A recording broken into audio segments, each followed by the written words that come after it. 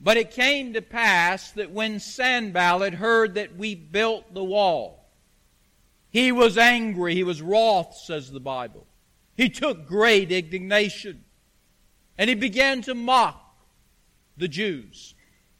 And he spoke before his brethren and the army of Samaria and said, "What do these feeble Jews do? Will they fortify themselves? Will they sacrifice? Will they make an end in a day? Will they revive the stones out of the heaps of the rubbish which are burned?" Sanballat was now joined by Tobiah, an Ammonite, who was with him. And he said, "Even that which they build, if a little fox was to go up it, he would break down their stone walls." Now these are insults, if you haven't picked that up. And verse 10 says, because of such verbal discouragements and insults, the people said, "The strength of the bearers of burdens is decaying." There is so much rubbish. It's such a big job. And we're not able to build the wall. The strength of the bearers of the burdens is decaying, declining. The morale is bad. Everybody wants to give up and quit. As we go through life, we're going to meet two types of people. By the way, you're one of these types. The first type of people we're going to meet is what I call balcony people. They're high people. They're close to heaven. These kind of people come into our lives and they cheer us on. They build us up. They're the kind of people who give us a positive push forward. You might say they're stepping stones. Stepping stones to the greatness that we might desire and to the success in life and in the matters of faith that we would want. Balcony people are always saying things like this: "You can make a difference. You have what it takes. Keep going. You can do it. You are special. You can be somebody. You can do something. You can make something of yourself and of your life." These are balcony people. They're close to heaven. But then there's another kind of people. We call them basement people. They're not close to heaven. They're closer to hell. And they're not here to cheer us. They're here to boo us. They're not here to build us up. They're here to tear us down. They stab us in the back with their words. They belittle us. They deeply hurt us. They're not stepping stones, but they're stumbling blocks that greatly hinder, harass, and even bring to a halt whatever we desire to be and whatever we desire to do in this life or for the Lord Jesus Himself. Basement people also talk too. They say things to us. "You're a nobody. You're gonna fail. You're a loser. You're never gonna amount to anything. Why don't you just crawl in a hole and go away and die?" There's not one single person here tonight who's not been hurt by basement people. Not one single person here tonight sitting here looking at me, listening to my voice, that has not been discouraged, deeply wounded and hurt by basement people. They say that words cannot break your bones, but they can break something else. They can break your spirit. And words can have a direct impact on what you and I become and what you and I do in life and for the Lord. Some of you right now looking at me carry scars in your spirit of previous times that your spirit has been broken. Because somebody said to you, you're a zero. You're a zero. You're a no count. You're a bum. You're a nothing. You're a loser. You're a failure. You're a pile of junk. You're just an ugly duckling. You're a stupid idiot. Have you ever heard those words directed at you? Maybe a minister said them to you. Maybe a teacher said them to you. Maybe a coach said them to you. Maybe an employer said them to you. Maybe a family member said them to you. Maybe your own parents said them to you. Balcony people can come in all shapes and sizes and from all places. And all of us have been hurt by them. In our text, Nehemiah wants to be great for God. He wants to do a great work for God. He specifically desires to rebuild the walls of Jerusalem, to restore the holy city of God, as it was called in that day.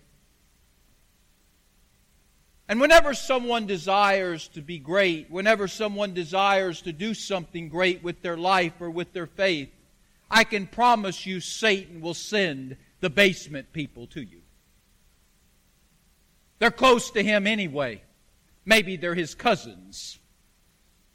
Sometimes they're out there, sometimes they're in here. But he sends them. In Nehemiah's case, there's two of them who are going to come. As we read in our text, their name is Sanballat and Tobiah. And they're going to personally attack the person of Nehemiah and the purpose and the work that he is endeavoring to do. Can I give you a Jim Palmer paraphrase of Nehemiah chapter 4, verses 1 through 3? Can I do that? I'm glad you said yes, because I was anyway. This is the Jim Palmer Amplified Version. You might have it in your seat, you may not. But let me tell you what Sanballat and Tobiah are saying to Nehemiah in those 3 verses that we read earlier. Nehemiah, you are mentally incompetent. You are physically impotent. You are just a feeble Jew mentally and physically. You have no understanding of reality. You're just a dreamer. You're a fool. If you think you can rebuild these walls that have been down for years, do you understand you would have to carry off all of this trash? Do you understand you would have to secure a new block and stone? Do you understand there's dangers in doing this? You don't. You don't understand you can't do this. You're a loser, Nehemiah. Why don't you step down and quit this work? Quit this foolishness. That's what they're saying to him. And not just to him, but to all of those that are working with him. No wonder in verse 10, the strength of the bearers of the burden. That's the workers. Nehemiah and his workers. It says they're decayed. They're discouraged. Wouldn't you be discouraged if somebody said that to you? You want to do something for God. You want to do something big for God. And then the basement crowd come and say all of that to you. How would you feel? Nehemiah was demoralized. He was discouraged. He was dismayed. I even believe that he had his doubts about who he was and what God had called him to do and what he wanted to do. I really think he perhaps was dangerously close to wanting to quit. I mean, who wouldn't? But he didn't. You see, Nehemiah wasn't going to be a victim of anybody. He was going to be a victor, as I said earlier. You can't always control what people are going to say to you, but you can control if what they say about you is going to come true. Did you hear me? You can't control what people are going to say about you. The basement crowd is always going to have their analysis of you and me and what we're trying to do. But we can make sure that what they have prophesied doesn't come true.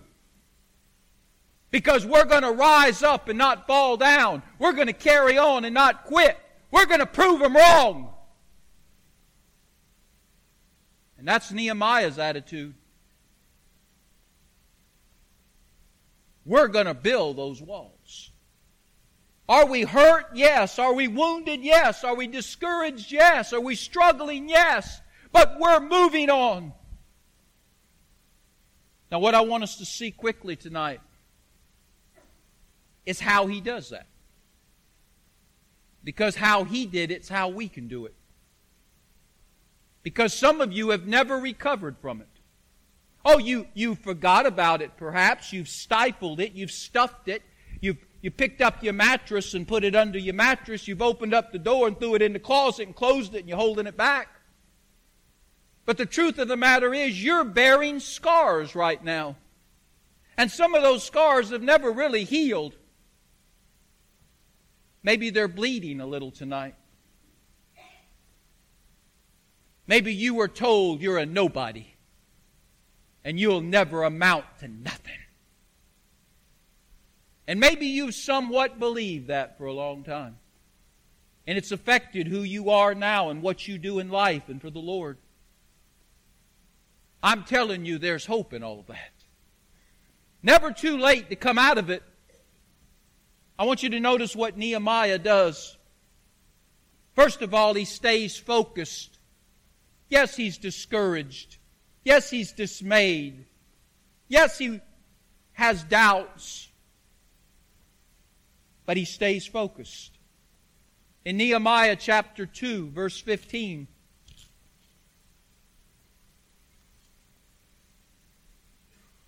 he says, "Then went I up in the night by the brook, and I viewed the wall."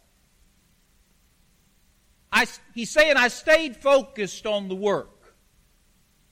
I didn't allow the critics to distract me. I stayed focused. He said, I went up in the night by the brook, and I viewed the wall that was torn down and just a bunch of rubbish, and I turned back. And then I entered by the gate of the valley, and then I returned again. What he's simply saying is I walked the grounds. We do that every year at this church, by the way. The staff and I, along with our attorney, we walk the grounds of our property. We walk the grounds of our building. We try to identify things that need to be worked on or corrected for safety or for litigation purposes or for crime purposes. You're important to us. We want to make sure we take care of you. We want to make sure we take care of what God has given us here. So Nehemiah walks the walls. He focuses his eyes, his ears, his mind, and his heart on the work that he's going to do. He stays focused. He's not going to allow the criticisms to distract him. Some of you here tonight have allowed what people have said distract you from God's work. You can't sing. Why are you in the choir? You can't teach. Why are you teaching?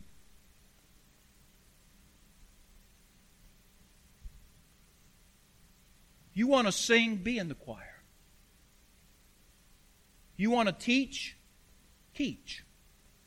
Don't you let some critic stop you from being what you want to be and do for God. Or what you want to be and do in life, for that matter. Stay focused on what your goal is. Stay focused on what your dream is. Don't be distracted. Nehemiah stayed focused. Secondly, I want you to see in chapter 2, verse 20, he kept the faith. He kept the faith. Then he answered them and said to them, the God of heaven, He will prosper us.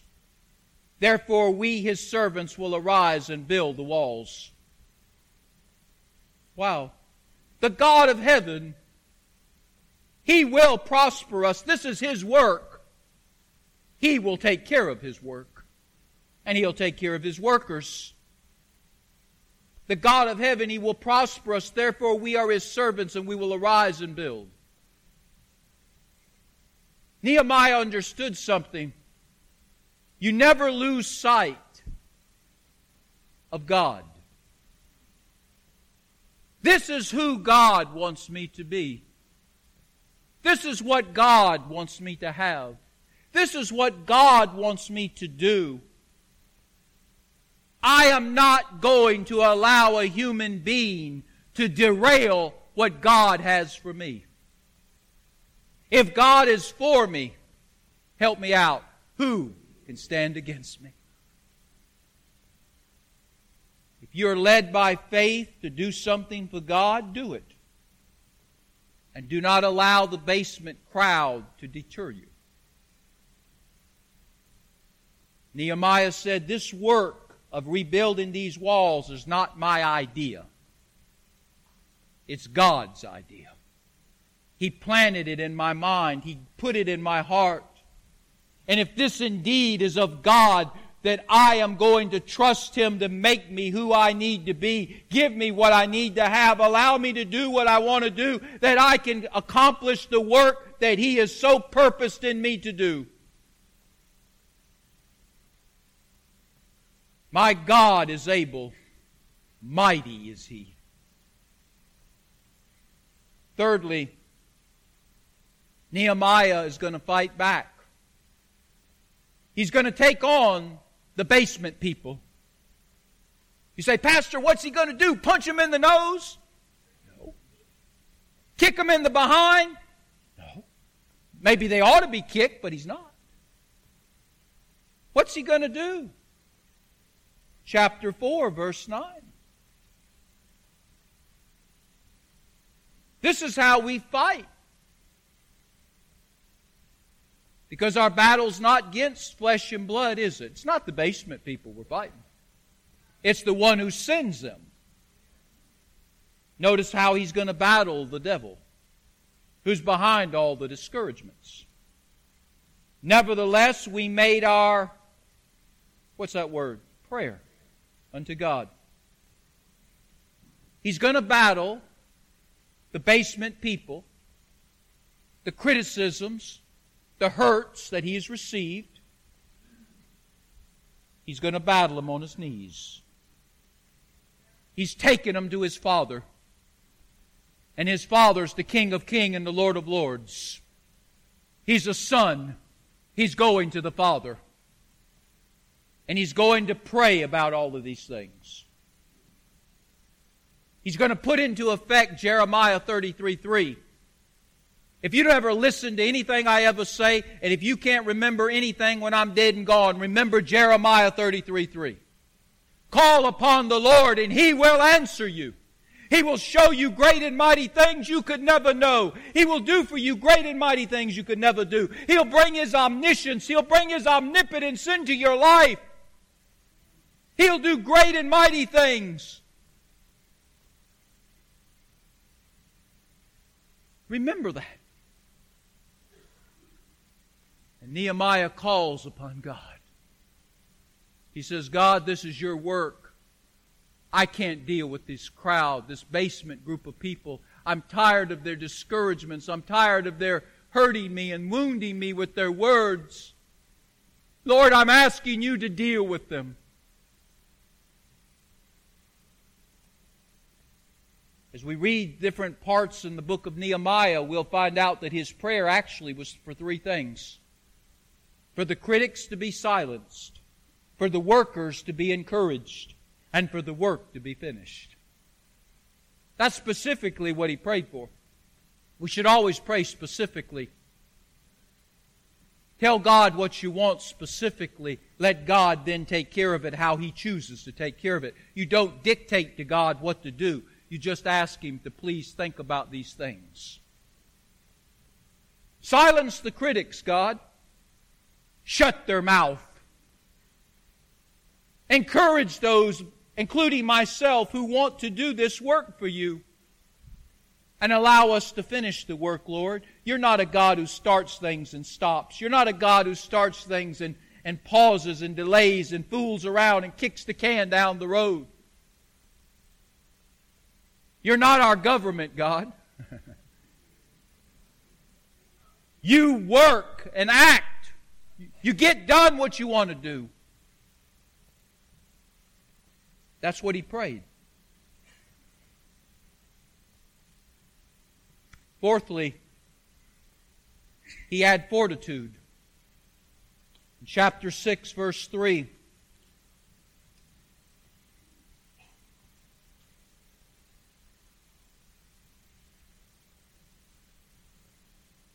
And Sanballat and Geshem, he's the third one of the basement crowd that's bothering Nehemiah.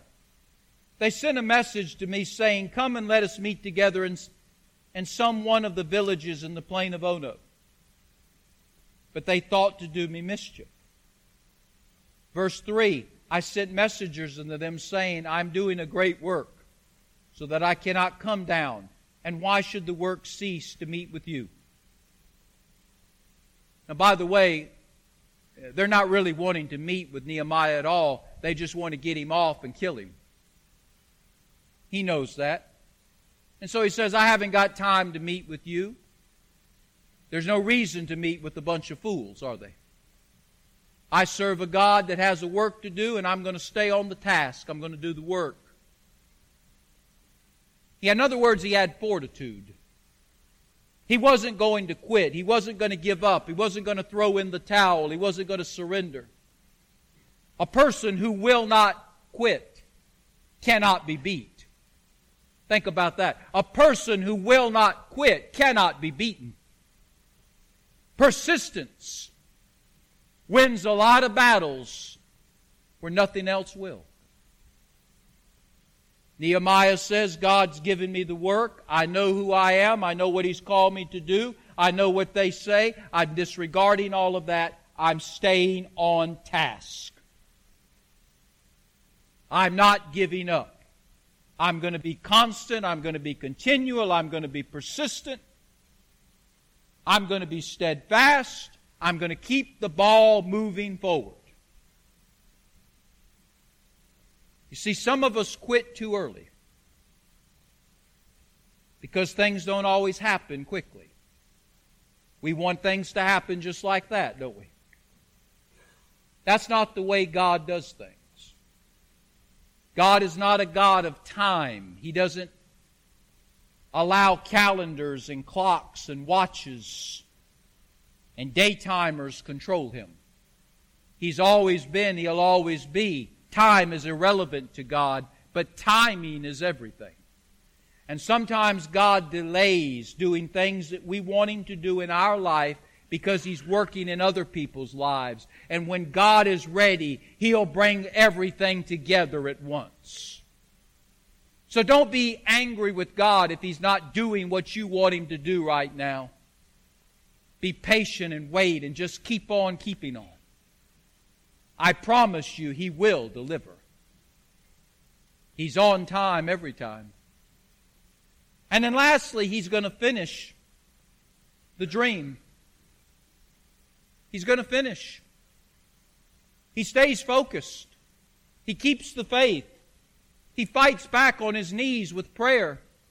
He has fortitude. He's not going to quit. He will not submit. He's not going to throw in the towel. And he's going to finish at everything. In chapter 6, verse 15, it says the wall was, say that again? Finished. It was finished. The wall was finished. Whom God called him to be, a builder and a battler. What work God had called him to do, to rebuild the walls of the holy city, was finished. And by the way, it was finished in 52 days. All the critics said it can't be done in a lifetime. What did they know? Not much. 52 days the rubbish was hauled away and the walls were rebuilt. What was impossible became possible. What was a dream became a reality. What was a loss became a victory. What was a failure became a success. What if Nehemiah would have listened to Sanballat and Tobiah and Geshem? Wonder if he would have said, I am a nobody. I am just a mentally incompetent, physically impotent, feeble Jew. Suppose he believed what they said about him. Those walls would have never got built, perhaps. And Nehemiah wouldn't be found in the Bible. He wouldn't be in God's Hall of Fame. He'd be in God's Hall of Shame. But he said, I'm not listening to those who hurt me with words, whoever they may be. I'm carrying on. I'm going to prove them wrong. I close with a story about Derek Redmond. Derek was a sprinter from the nation of Britain, the UK. He entered the 1992 Olympics in Barcelona, Spain. And he was going to run the 400 meters. That's one lap around the track for his country. He was a co-owner of the world record at that time with several other people. In the finals of that event, as he was running about halfway around that track, he tore a hamstring. And tore it pretty bad, and it was pretty ugly. He immediately had to pull up. The pain was excruciating. Of course, everybody else has already run by him. But he's not going to stop. He's 175 meters away from the finish line. But he's still got about half the track to go. And he's got a torn hamstring. He's in great pain. So he decides to hop on his one good leg. He's going to finish. His father, who was there,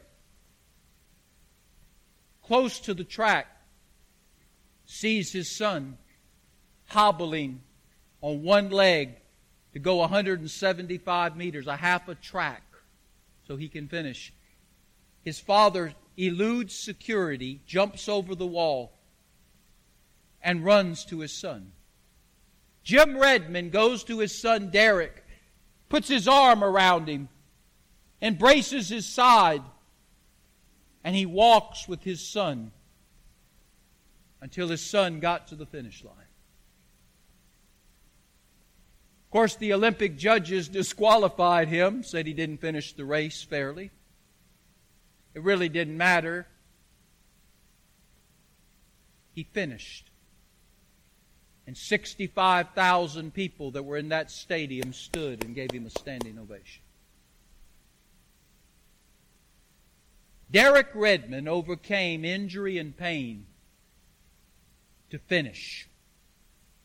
Jim Redmond, his father, was a balcony person who was there to encourage his son to finish and to help him.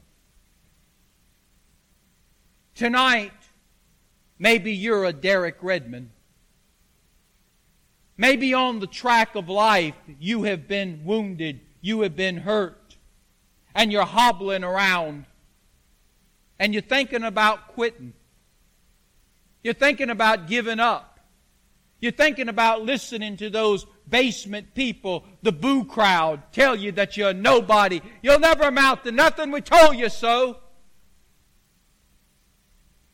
Don't you quit. You finish for the glory of God and for the good of yourself. Prove them wrong. And tonight, let's all be balcony people. Let's all jump out of the stands. Let's come up alongside people that are hurting because they've been told things that are not true. They've been wounded by words. And let's help them be what God wants them to be and do what God wants them to do.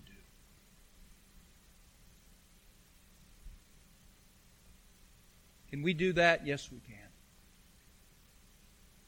It's tragic when somebody tells us we're a nobody and we can't do nothing. But you know what's more tragic than that? When we believe it. Because then two tragedies take place. Don't allow that to happen. Heads are bowed and eyes are closed.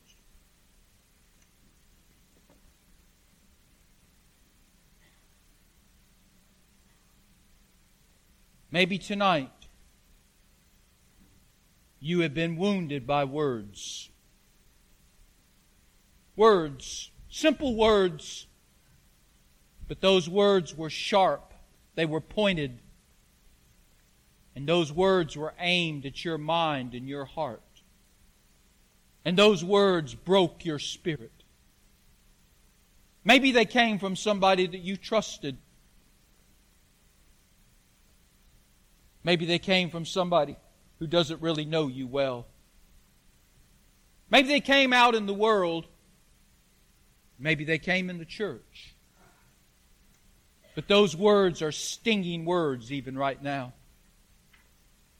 You hear those words in your mind over and over and over again. Those words demean you and belittle you and mock you and ridicule you. Your person, who you are. Those words mock you and belittle you and ridicule you and what you're trying to do.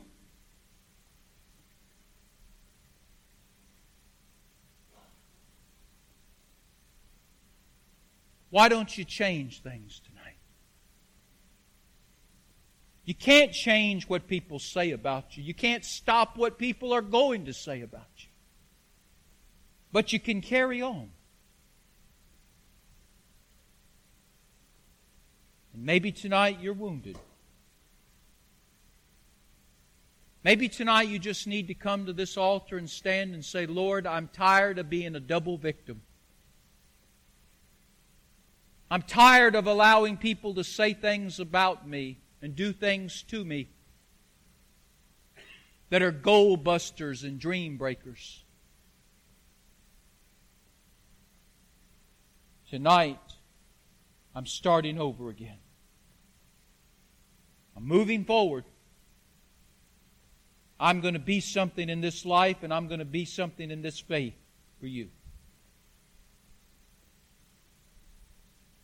Maybe you just need to come and say that at this altar. Say, Pastor, I can say it at my seat. Yes, you can say it at your seat. I know that. But there's a reason why I want you to come forward. Because I'd like some balcony people to come and stand next to you and just pray for you. You don't have to give all the details of why you hurt. It's irrelevant. You just hurt.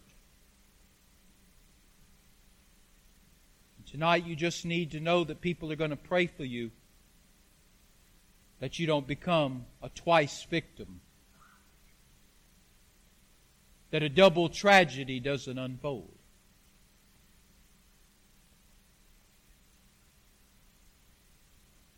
I was talking to an evangelist, and he told me, he said, I've always wanted to play baseball. But he said, when I was growing up, I was on the small side and I was on the frail side. I was a late bloomer, so I wasn't as tall as the other people my age and the other players my age. And the coach took me to the side and said, you can't play baseball because you're too little. He said, I never picked up a bat or ball or glove again. I knew I could play ball. But when he said that to me, it broke my spirit, and I've never, ever played ball again. I don't play for the church softball. I didn't ever play in junior high. I never played in high school. I never played anywhere. See, that one coach crushed him, and he became a double victim. Don't let it happen to you.